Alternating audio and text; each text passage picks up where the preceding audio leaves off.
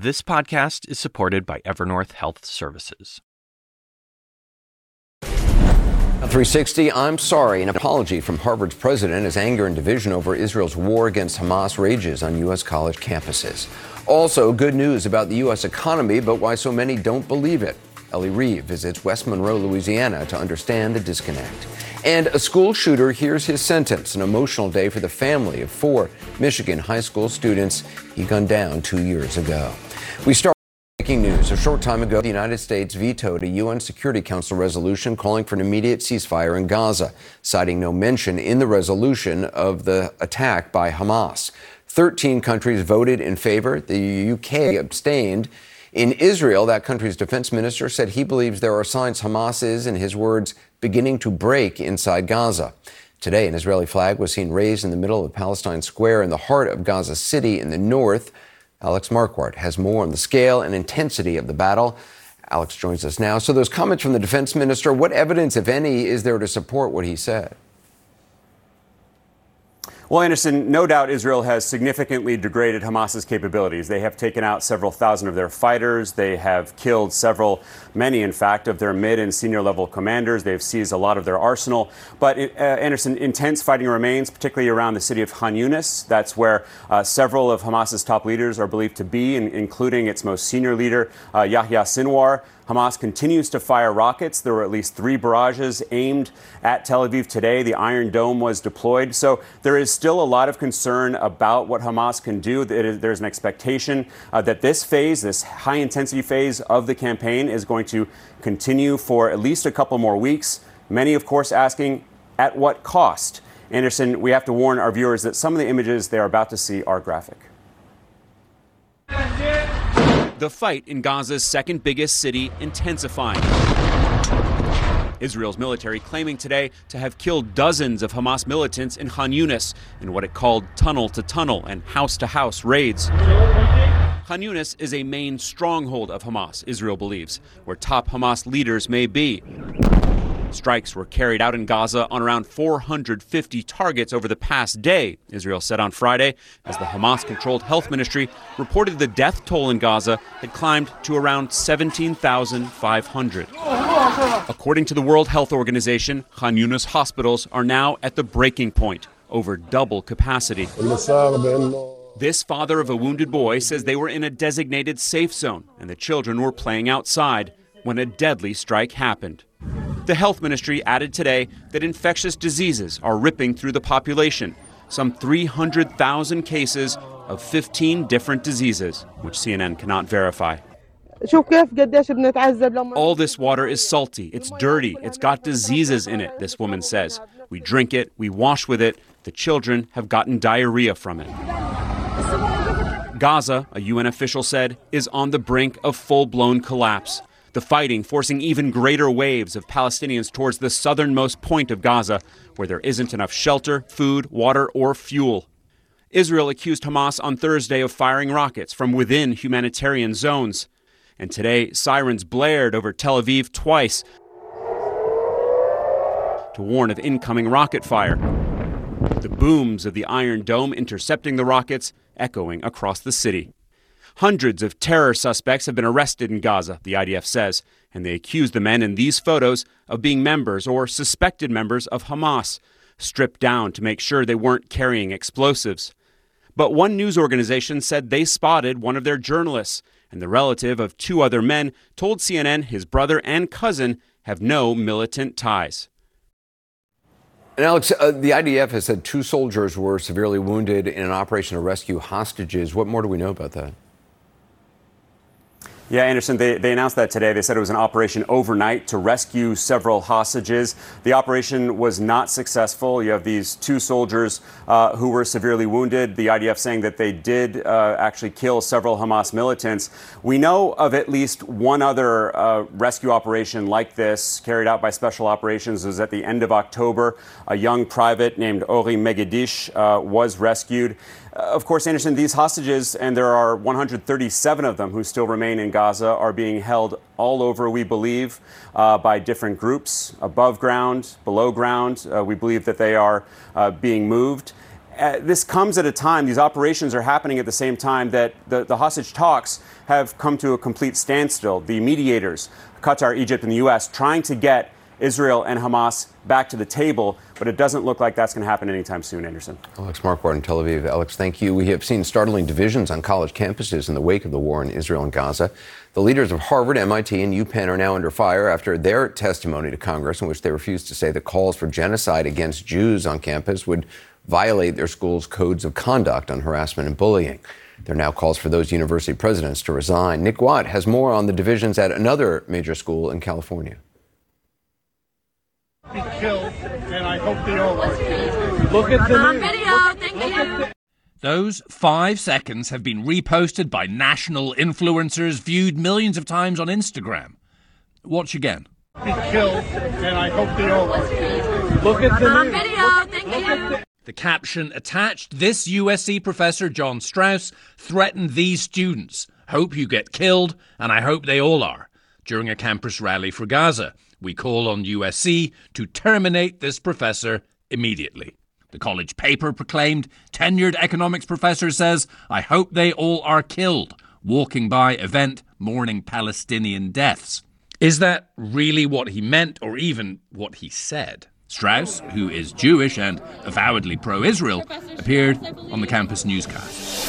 Annenberg Media spoke with a USC professor who was put on administrative leave after a confrontation at a protest for Palestinian lives. I started getting emails, very, very, very nasty emails. Things from, I hope you die, you fascist pig, to Palestine forever. While an actual war rages thousands of miles away, this video and its fallout typify the current conflicts on so many American college campuses. We have an atmosphere that's hostile to free speech is the key problem. The people who are going to college are adults, but a lot of them are acting like children. They want to see people punished for their speech. So what actually happened that day here in LA? Well, here is a longer version of that video, 21 seconds, not 5. People are ignorant. Really? Professor Strauss, I believe. That's all they want. Everyone should be killed, and I hope they all are. And that they should all die, every one of them, referred, of course, to Hamas. The longer video of Professor Strauss was shot and posted by this student, founder of Trojans for Palestine. She asked that we obscure her identity for fear of reprisals. Your identity is hidden here, but you exposed the identity of Professor Strauss. So how do you kind of reconcile that? Professor Strauss, first of all, he is a grown man, like I said, tenured faculty who harassed students. She says Strauss stepped on the names of the dead. He said that must have been an accident. Emotions, she said, were high. So Zionist students were waving the Israeli flag in front of us, and they were filming the names and laughing at them. We spoke to a Jewish student who was there remembering their own dead. He did film the names and he was disrespectful. He apologizes for any offense caused, but told CNN he does not know for sure that all those names are innocent dead Palestinians because the source is the Gaza Health Ministry, controlled by Hamas. And that's a basic problem on these campuses. The two sides barely agree even on any basic facts. Trojans for Palestine. Why did you feel moved to create that? We have a very large Jewish population on campus. We have, obviously, the Shoah Foundation. I was seeing a lot of misinformation being spread. And the two sides cannot even agree on the meaning of what actually comes out of mouths at the many pro-Palestinian rallies.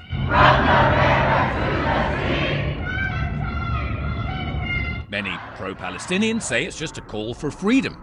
Many Jews say it's a call for genocide, for the destruction of Israel, which right now lies between the river and the sea. Is there a way back from where we are right now, where both sides feel similar things in terms of their voices being suppressed? On a personal level, no. Once I know that someone is unequivocally going to support Israel, I will cut them out of my life. And Nick Watt joins us now from Los Angeles. What more is USC saying about this? Well, that's very interesting. I mean, what they're saying basically gives us the other slice of this story, which is how college administrators across this country are struggling to deal with this. They're trying to mollify and assuage, they're trying not to offend, and they're making mistakes in the process, as we've seen on Capitol Hill. Here at USC, they say Strauss was never placed on administrative leave. He says he was on November 10th, so I kept on pushing them, and eventually they told me, our statement discusses his status since November 13th. Not exactly clear and candid. They now say that, I mean, they have said all along that they are shocked by the comments attached to those videos, and they now say, you know, all restrictions are lifted, he's allowed back on campus. Also worth noting that classes for the semester have finished. They also say he has not been punished in any way. Last I heard from his lawyer, he's still under investigation and still could be punished. So as I say, they don't appear to know how to deal with all this stuff that is going on college campuses, and it continues to happen. Anderson? Quite appreciate it. Thank you. We mentioned the controversy over the comments made by the president of Harvard, Penn, and MIT and the calls for them to resign. Harvard's president, Claudine Gay, apologized in an interview with the school's newspaper published today, saying, "I'm sorry," she told the Harvard Crimson, "words matter." Congressman Josh Gottheimer went to two of the schools, Penn and Harvard, and is one of dozens of Jewish members in the House. I spoke to him earlier. Congressman Gottheimer, thanks for being with us. I'm wondering, what was your reaction to what these universities, I mean, when you heard these university presidents saying this and what they said and what they declined to say in that House hearing, and now how they've been trying to clean it up, what do you make of it? I mean, I literally had to watch it multiple times because my jaw was on the ground. I couldn't believe they were actually saying that calling for the genocide of Jews did not violate their code of conduct and trigger bullying and harassment issues on their campus. So, frankly, I think the level of outrage across the country, is making them try to rewrite what they said.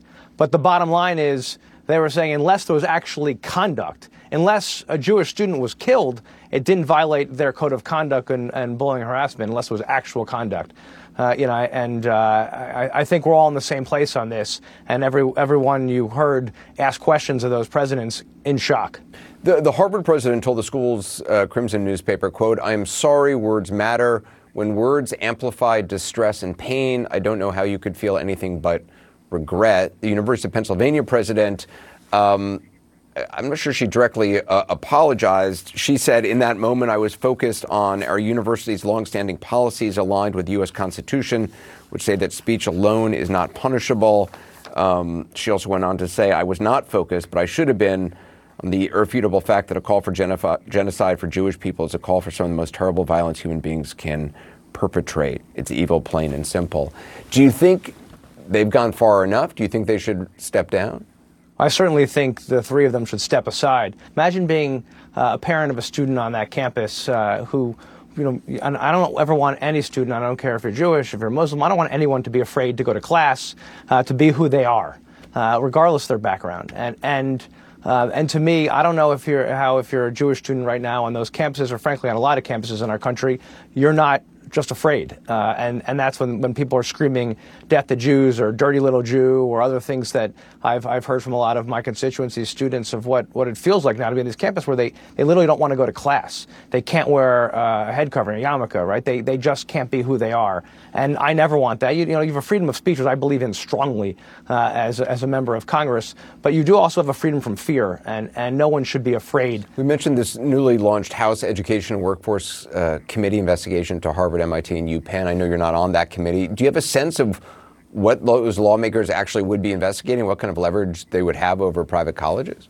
Each of these colleges receives a large amount of federal funding, research funding, and other resources. And if they're in violation of Title VI, I think the Department of Education needs to investigate as well. They can lose their funding. The government should not encourage environments that literally put students in fear, again, regardless of background.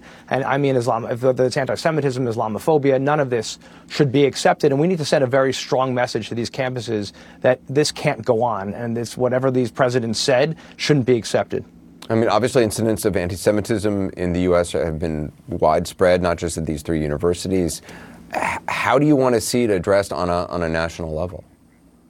was, as someone who went to one of these schools and who is on the Intelligence Committee and seeing not just what's going on here, but around the world in terms of the surge of anti-Semitism, which has reached all-time highs. And what do I think? I think as a country, we need to make sure we stand up to hate in all its forms. A lot of it is about education and teaching. I believe that TikTok is right now in the disinformation is causing huge destruction to the truth in our country. I think we have to make sure that we get the facts out and that we teach that hate is unacceptable in all forms. And the most important place to teach that, of course, is at our college campuses and our schools. Congressman Josh Gottheimer, thank you for your time. Thanks for having me. I really appreciate it. Still to come tonight, Trump loses another fight over a gag order, this time involving the federal 2020 election case. There is, though, one person on the case he can keep criticizing. We'll have details ahead. Also, Hunter Biden facing a new indictment and speaking out, attacking congressional Republicans in a new interview. What he said ahead. Grief is a human experience, and the care we receive should be too. Evernorth Behavioral Health ensures all members have access to live, specialized support in person or virtually with a 100% follow-up commitment to make sure they get the help they need. There's always a person there, guiding your employees using data-driven risk monitoring tools so bottled-up feelings don't turn into further suffering. With Evernorth's wide range of behavioral solutions, care can be personalized, simple, and more accessible. Learn more at evernorth.com/grief support. All There Is with Anderson Cooper is supported by Evernorth Health Services. Grief is a human experience. Shouldn't the care we receive feel human too? That's why Evernorth Behavioral Health ensures all members have access to live, specialized support anytime, in person or virtually, with a 100% follow-up commitment to make sure that they get the help that they need. So no matter what stage of grief your employees may be in, there's always a person ready to listen. Stressful times can lead many to bottle up complex feelings, especially at work. 59% of those suffering say nothing. This can have unexpected and serious mental and physical health implications. And with Evernorth's data-driven risk monitoring tools, they can help spot challenges early and step in to guide individuals to care before they undergo any more suffering. Each person's grief is as unique as they are, which is why Evernorth offers a wide range of personalized behavioral solutions to meet the needs of every member that they serve. Learn more at evernorth.com/grief support. A federal appeals court panel today largely upheld the gag order in the former president's federal election subversion case, writing that his public statements about witnesses and others pose a, quote, significant and imminent threat to the trial's proceedings. Now, the decision bars the former president from talking about witnesses and court staff and their families, but he now can comment specifically about special counsel Jack Smith. Judges also called any delay in the trial date counterproductive, and they said he can't use his presidential candidacy nor the First Amendment as a shield. Quoting from the final paragraph of the decision, quote, "We do not allow such an order lightly. Mr. Trump is a former president and current candidate for the presidency, and there is a strong public interest in what he has to say. But Mr. Trump is also an indicted criminal defendant, and he must stand trial in a courtroom under the same procedures that govern all other criminal defendants. That is what the rule of law means."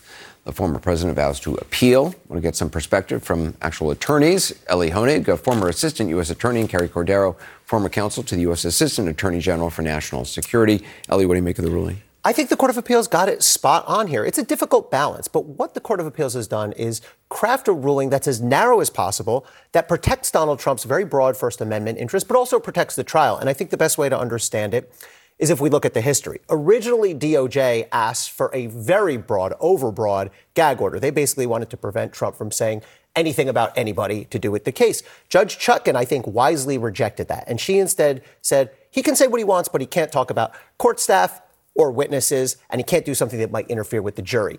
And today, the Court of Appeals just narrowed that a little bit more by saying he can talk about Jack Smith, though. So really, he can say much of what he would want and need to say to defend himself vigorously in the public, but also we're protecting the trial. So I think they got it right. And Carrie, as we mentioned, the former president has already vowed to appeal the gag order ruling. What are the chances of him winning this if it ends up at the Supreme Court? Well, I think I agree with Ellie that I think the appellate court walked a really difficult line and drew the lines where they should. So I don't think that the Supreme Court would necessarily alter it too much. But we honestly don't know, Anderson, because this is a really challenging order to be implemented. I think it's going to be hard if for each instance that the former president then says something or tweets something, if then that goes back to the district court judge whose order has now been slightly adjusted by the appellate level. And how is the district court judge going to have to navigate each one of those instances? Because the former president, we know how he acts in public. So he will go right up to lines. He will try to cross the line ever so slightly. And I think it's going to be a difficult opinion to implement as a practical matter. And Ellie, the former president continues to insist that he has absolute immunity, which is obviously an argument that Judge Chutkan has rejected. They're going to appeal it. But there's a lot of, that's an important issue to decide. Yeah, the gag order is important, but the immunity issue is make or break, because if Trump wins, I think it's unlikely, it's possible, but unlikely. If he wins on this, the case is over. Now, he's appealing now. He's arguing to the Court of Appeals. First of all, there is such thing as criminal immunity. We don't even know that. There is such thing as civil immunity. But Trump's trying to make a novel argument that there's criminal immunity. And he's arguing what I am accused of doing here was part of my job as president. Judge Chutkan has rejected that. I think whatever the Court of Appeals does, this is going up to the Supreme Court. The other thing that Trump is arguing is while I'm going through the appeal, everything at the trial court level, all the discovery, all the motions, all the stuff you'd get ready to do before trial, all that should be put on hold. And if he succeeds on that, that could really jeopardize the March trial date. So that's really important, and we have to keep an eye on that. And Carrie, what would you expect the Supreme Court to do with that question of whether Trump has immunity? So on the immunity, I think he's going to lose substantively. He has tried to make these different claims of immunity in a number of different contexts. He loses every time. He continues to create a law that is not in his favor on that issue of immunity. He tries to claim it as a former president. So I think he loses on that. But I do think that there is the potential as it makes its way through the court, particularly if it ends up in the Supreme Court, to push that March trial date. So I think he has less substantive merit on that case, different than the appellate decision on the First Amendment issues, which acknowledged that he had some credible arguments. So, Ellie, do you agree that there's a chance the court will put everything on hold until a decision is made, and that would push the March 4th trial date back? I think that's possible. I think it is incumbent on both the Court of Appeals and the Supreme Court, whether they put things on hold or not.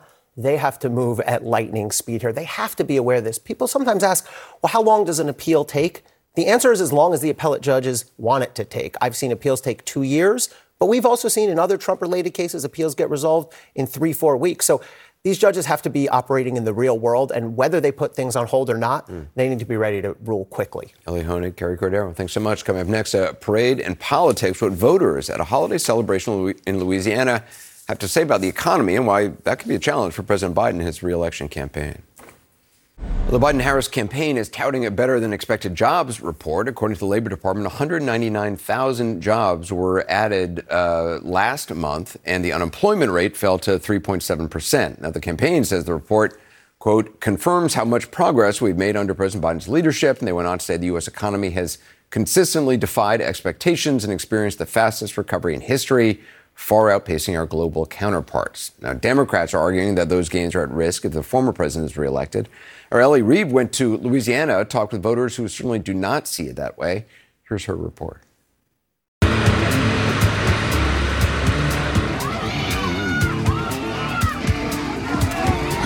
This is the annual Bacchusville Redneck Christmas Parade in West Monroe, Louisiana. It's just not your typical Christmas parade. We've got a motorized lazy boy. You can't get much more redneck than that. It's hilarious. People will be throwing toilet paper, ramen packets, toothbrushes. My goodness, it's always a good laugh. This part of our town, I don't think there's very many rules, and so pretty much anything goes. But behind the jokes, there's a tough reality. Bacchusville is a very poor community, and the parade serves as a holiday toy drive. I have been a child who has been less fortunate growing up, and I had the Redneck Parade, the fire department give me and my brother's Christmas gifts, and this is my way of returning the love. These ladies run Bockenville Hope, a nonprofit that gives food to the needy. Is there a lot of need in this community for that? Lord, yes. People don't realize this is kind of like a third world country. There's need for clothes, food, housing. There's many, many homeless in this area. There's a lot of abandoned homes, abandoned trailers that they're living in, and so... And in the woods, they just makeshift tents. They were managing to survive until everything got so expensive and they couldn't afford the little apartments that they had or the houses. And interest rates skyrocketing, fuel skyrocketing, the milk, $5 a gallon. I know it's a sensitive subject, but do you guys have any thoughts about the upcoming presidential election? We hope Trump gets back in there. Maybe he can straighten it out. And why do you think he'd straighten it out? Because it wasn't in this turmoil when he left. All this has managed to happen in the last 3 years, so. I think we are going downhill, especially for a parent like me that's a single mom and not being able to find work. Feels like you keep getting put in a hole. You're trying to climb out, but you keep getting knocked down. President Biden's campaign has been pushing Bidenomics, saying the economy has gotten better since he's been in office. But while by some metrics that's true, wages are higher, inflation is falling, public opinion polls show that people still think it's bad. So there's some, commentary, punditry that says, well, yeah, inflation was bad, but now it's lower. The economy was bad, but now it's better. Unemployment is lower. What do you say to those people? I say that's a big fat lie. Okay, why? Just give me some details. I mean, look at our pocketbooks. What little people may have been able to save from the stimuluses we got and all that, it's gone. People are living off credit now, if they even have that. I don't know how these families that come to this Redneck Parade, this community, even can buy groceries. Because you got to either choose to buy gas or do I buy groceries or do I pay my electric bill? Louisiana is a deep red state, and neither presidential campaign will spend much money to win over voters here. There were a few Trump flags at the parade, but support for the former president had a different feel to what we felt in the run-up to 2020. No comment. Many people didn't want to comment on politics, but those who did focused on the economy. Economy. Economy is horrible. We're ready for Trump to get, can I say that? Totally. We're ready for Trump to get back in. Can't wait. We're counting on it. I think he cares. May be wrong, but I think he does. And not to say he's going to be perfect. We know that, a lot of things he does, but for the most part, when he was in office, even with everything going on, he accomplished a lot. And do you think that Biden doesn't care about people down here? I don't think that he has a clue. You've probably seen a lot running a convenience store. Oh, yeah. They got problems with the drugs, the meth, and the fentanyl. That's here, it's prevalent, and the law still hadn't been able to deal with it. I blame Biden for that, too. Who do you think you'd vote for in the 2024 presidential election? Trump. Why? Because he's the only president, in my knowledge, who's giving back to the people and helps the people. If he's in jail, I'd vote for him. And Ella Reeve joins us now. You can hear all the news reports about unemployment levels dropping, inflation, cooling, but people aren't feeling it in a lot of places. The people who were most animated when talking to us about politics were people who had jobs that put them working with people on the margins. So those two women who ran the food pantry, twice a month before COVID, they were giving out 70 boxes of free food a week. During the pandemic, it was 600, and it hasn't dropped. It hasn't dropped since then? Yeah. And Tony Bowler, she worked helping getting housing for mentally ill people. But there just isn't enough housing, and so a lot of them have to live in nursing homes.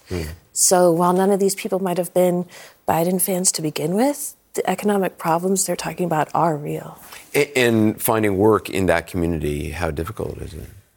It is a community with a high poverty rate, a higher unemployment rate. You just walk around and there's a lot of people living really difficult lives. Yeah.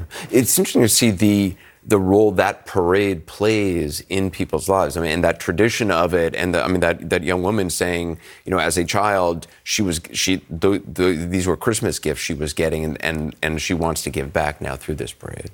Yeah, it's like joking, but not joking. There were many really fancy pickup trucks there. Like, not everybody was broke, but there was a real understanding and acknowledgement of need there, and also kind of a celebration that, like, okay, we live like this. We're not like city folk, is what one person said. We like to be outside. This is how we have a good time. Yeah, it's a celebration of a remarkable and resilient community. Ellie Reed, thank you so much. Appreciate it. Coming up just a day after Hunter Biden was indicted on 9 tax charges, the president's son shares why he thinks Republicans are targeting him in a newly released interview. Details next. All There Is with Anderson Cooper is supported by Evernorth Health Services. Grief is a human experience. Shouldn't the care we receive feel human too? That's why Evernorth Behavioral Health ensures all members have access to live, specialized support anytime, in person or virtually, with a 100% follow-up commitment to make sure that they get the help that they need. So no matter what stage of grief your employees may be in, there's always a person ready to listen. Stressful times can lead many to bottle up complex feelings, especially at work. 59% of those suffering say nothing. This can have unexpected and serious mental and physical health implications. And with Evernorth's data-driven risk monitoring tools, they can help spot challenges early and step in to guide individuals to care before they undergo any more suffering. Each person's grief is as unique as they are, which is why Evernorth offers a wide range of personalized behavioral solutions to meet the needs of every member that they serve. Learn more at evernorth.com/grief support. I'm Ina Garten. Welcome to Be My Guest, the podcast. One of the best gifts you can give friends is spending time together. But what's even better than that? Cooking with them. On Be My Guest, the podcast, new friends and old stop by my barn for some conversation and great cooking. We talk about food, life, and everything in between. Listen to Be My Guest, the podcast with me, Ina Garten, and join us wherever you get your podcasts.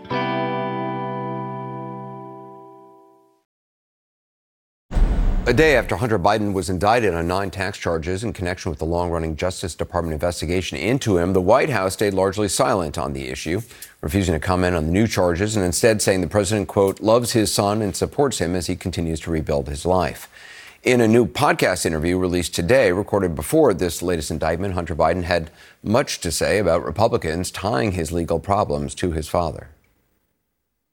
They are trying to, in their most illegitimate way, but rational way, they're trying to destroy a presidency. And so it's not about me. In their most base way, what they're trying to do is they're trying to kill me, knowing that it will be a pain greater than my father could be able to handle. Joining me now is CNN contributor and author Evan Osnos. He's written a remarkable biography of the president, and his latest book is on the deep division in the U.S. It's titled Wild Land, The Making of America's Fury. Evan, I'm wondering what your reaction is to hearing Hunter Biden saying that. It's, pretty extraordinary thing to hear. I think it's a window into the pressures inside this family, the pressures on this man. I think just on a purely human level, what you hear him saying is his belief that the Republican campaign against him is intended to drive him back into addiction, ultimately back into the kind of downward spiral, which we all know about, which he's written about, with the goal of undermining Joe Biden's sort of core source of strength. And that, after all, is his family. He talks about it. So I think it is a sign, Anderson, of this extraordinary collision of the political, the personal, the legal. And the guy at the center of it is the son of the president, and we don't hear from him very often. And this was a window into what he's going through. Yeah, as you know, I spoke with President Biden recently for my podcast, All There Is, which is focused on grief and loss, and the extent to which his family is the core that has pulled him through a lot of tragedy. I want to play just something he said. Bo and Hunt, they finish each other's sentences. They are the closest they could possibly be. And I think the loss of Bo was a profound, profound impact on Hunter. But when Jill and I got married, she was just totally embraced by them. everything we've done, we've always done as a really close-knit family. I thought it was interesting to hear him talk about the impact of Beau Biden's death on his brother. Yeah, it is a huge piece of this story that we don't talk about very often. The death of Beau Biden, honestly, Anderson, as you know from your conversation with the president, was like a bomb going off in that family. And the reverberations went through everybody. At the time, of course, then Vice President Biden made the decision not to run for president. But then his son, Hunter, of course, began this downward descent. So many of the things that we talk about in his legal case, in the investigations in Congress, are around that period. And you heard in the president's voice in his conversation with you, he wanted, and he sort of came right up to the point of talking about that impact, and he stopped himself. I think there is a way in which he draws a line around what he will and will not say about Hunter's legal problems, because after all, he doesn't want to be seen as putting a thumb on the scale. I want to play just another thing that the president said in this podcast. Beau's son looks like him. Hunter's son looks like Beau. Beau named his son Hunter, and Hunter named his son Beau.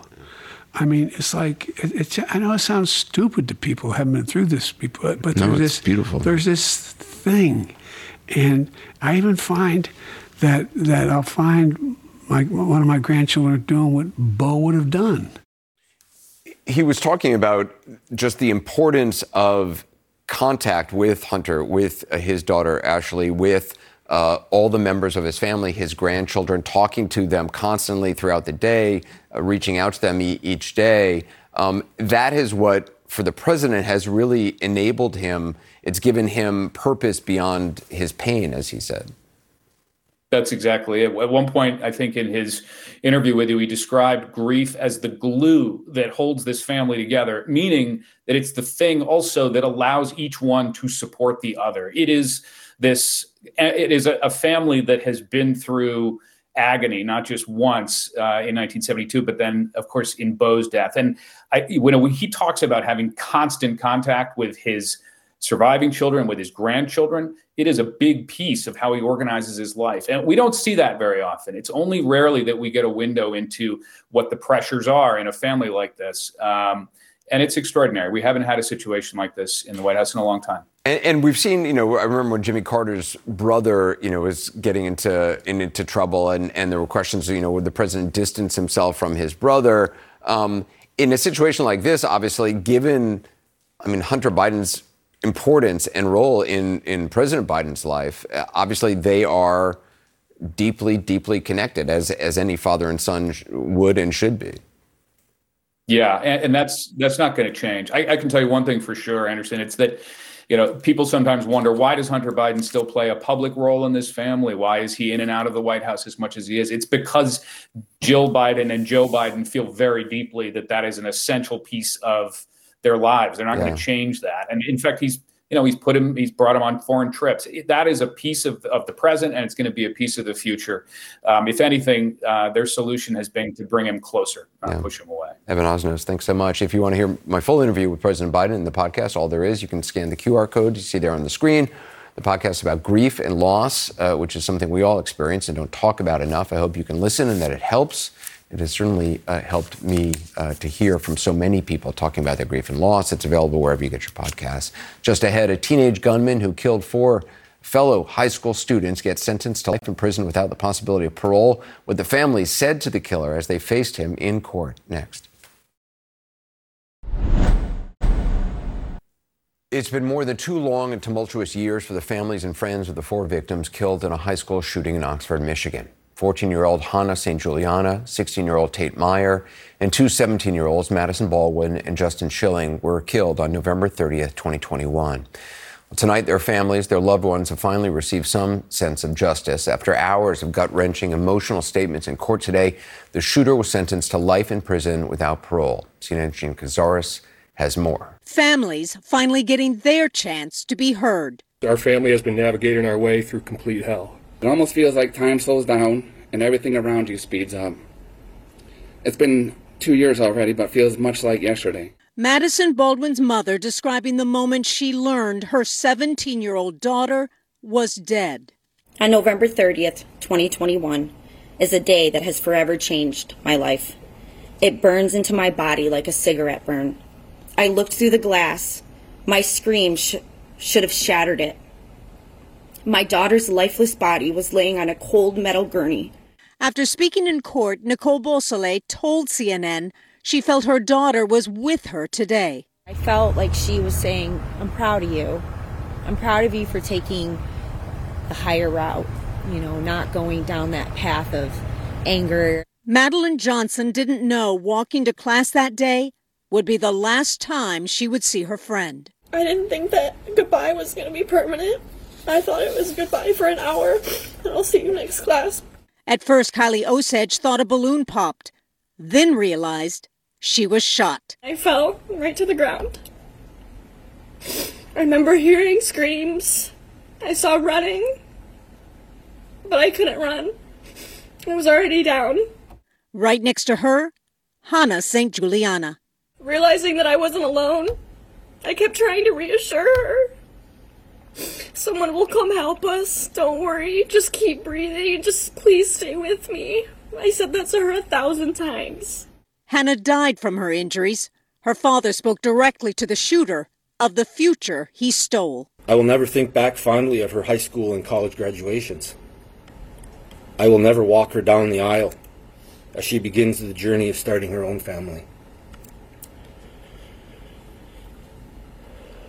I am forever denied the chance to hold her or her future children in my arms.